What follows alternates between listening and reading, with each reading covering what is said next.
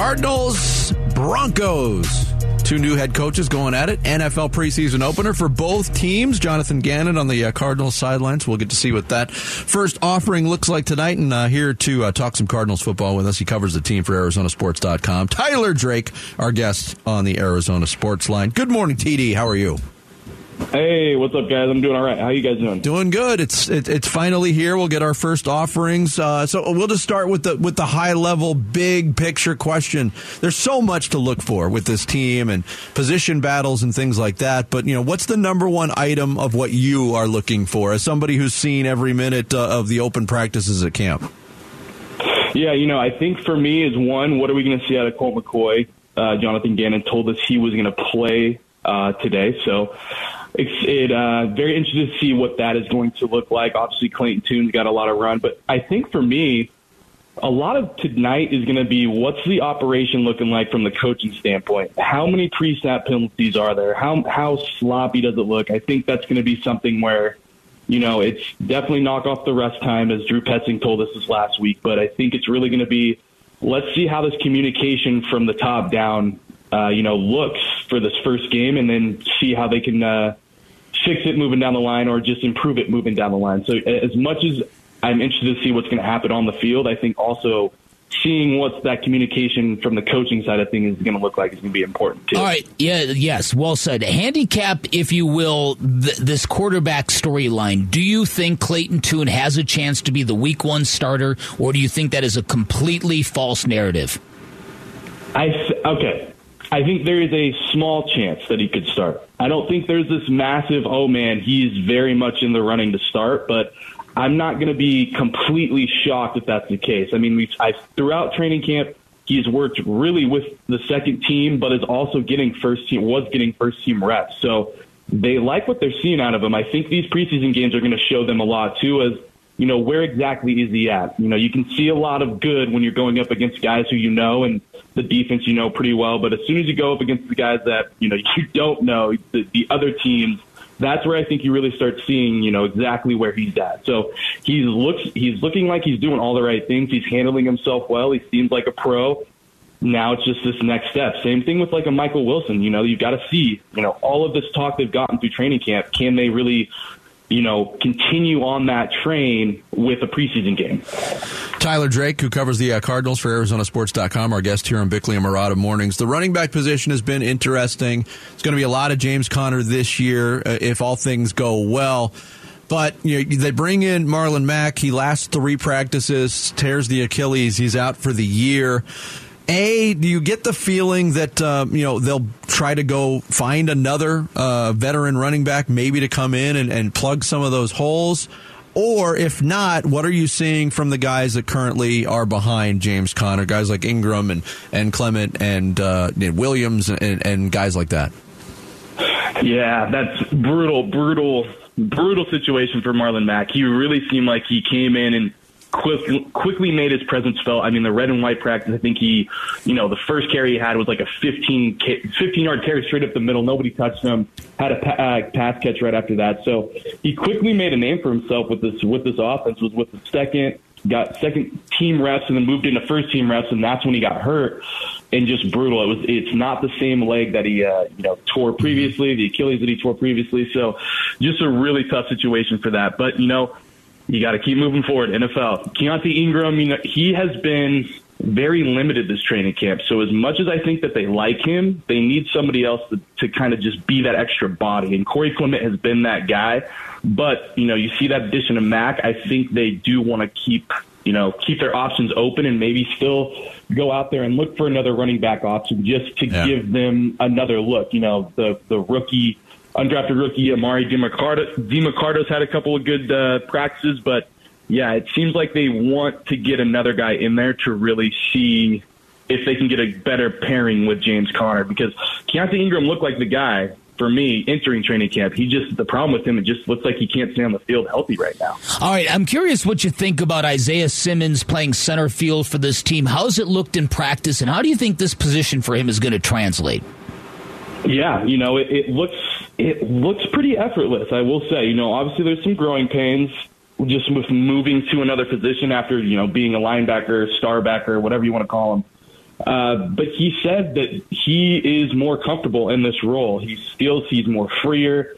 Obviously, I think that's something to do with the coaching change as well that he didn't want to get into when he talked to us this past week.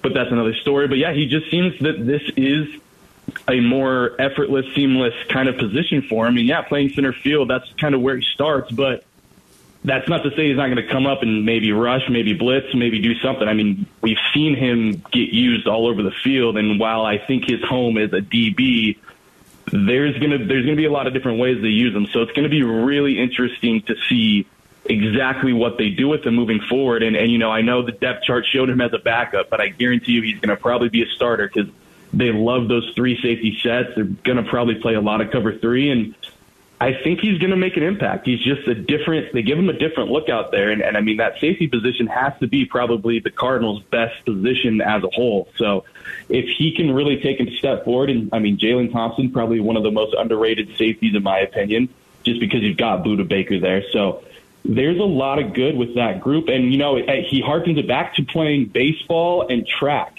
in his younger years. So he's really comfortable in the role, so we'll just have to see what he does with it. Tyler Drake from ArizonaSports.com, our guest here on Bickley and Murata Mornings. The depth chart, when it came out early this week for this game, Bick looked at it, I looked at it. We shared our concerns at certain positions, and both of our answers came on defense. For Bick, it was, wow, that defensive line is a little thin. And for me, it was, wow, that cornerback spot is a little bit thin. Fill us in on those positions. It's not a good combination, Vinny. No, it really isn't. Fill us in on those two position groups on what you've seen in camp and kind of what you've been able to glean from the coaching staff on how those guys have performed. Yeah, so with both of those rooms, Nick Rollis, he's said there's a lot of good competition in there. There's a lot of good dudes in there. He's not close on naming, specific starters. Obviously, the depth chart comes out. Marco Wilson, Antonio Hamilton are the 2 cornerbacks. So that was actually just a surprise for me, just because we hadn't really seen Antonio Hamilton play a ton with the first team throughout training camp. It's been a lot of Christian Matthew, a lot of Keitrell Clark, and just along those lines, Marco Wilson, obviously. But so it was interesting to see that. Obviously, last year, this time, he was clearly the CB2 until he had that freak accident right before week 1. So that's going to be something to watch for sure. And then, the move over to the defensive line. You got Fotu. I think the big thing for me is seeing Rashard Lawrence be a third stringer right now. I believe that's where he was, because he has a lot of promise. He just can't stay on the field. That's been the biggest thing. I mean, he was going on a really solid year this last year, and I think he had like 3 or 4 tackles for loss in 2 or 3 games, and then he just got hurt and could never come back. So that's going to be definitely something to watch. And I'll give you a name to consider, Dante Stills. They like this dude a lot. They're moving him around not only on the inside but on the outside too. He even got some first team reps this last practice before the last one. So it'll be really interesting to see exactly where he fits in. He's kind of a tweener. He kind of could be that. He's probably more of an outside guy, but he's playing more on the inside. And you think he has the record for tackles for loss in his college program in West Virginia. So he has the potential to really make an impact. It's just, can he move up the depth chart? So yeah, definitely thin at those positions. But I think, from what Nick Rollis is saying, there's a lot of competition there. So we'll see how that all shakes out. Obviously, when the cuts happen, there could also be Mr. Outside Hire, so you also got to think about that. But right now, it seems like they like with what they're seeing and the progression they're seeing with how they're learning the defense. All right, finally, how much do we believe in this rookie draft class? Do we believe in this rookie draft class from Monty Ossenfort? When you talk about Paris Johnson Jr. on day 1, Michael Wilson on day 2, then we're talking about Jonathan Gaines, we're talking about Clayton Tune, you just talked about Dante Stills. What does this mean to you in the grand scheme? Yeah, I think this is a big draft class. I think this is an important draft class. I think this draft class could really make an impact moving down the line. Paris Johnson, I'll tell you right now, he already seems like he's been playing NFL football. He just seems like he's got it. You can see him just every snap. If he's missing something on one snap, he's definitely making sure it's fixed on the next one. I mean, there's an example of him and Dennis Gardeck kind of having a couple battles, and, he got beat the first time and made sure he got him on the second time. So stuff like that. Michael Wilson, same thing. If he can stay healthy, that's the big thing for him. But he seemed like he's got all the intangibles to being a not only consistent player on this team, but just an impact player. And then John Gaines, backup center, he's beating out a veteran Pat Elflein right now. for that role, it looks like. So all these guys are making impacts, and you get back to the center.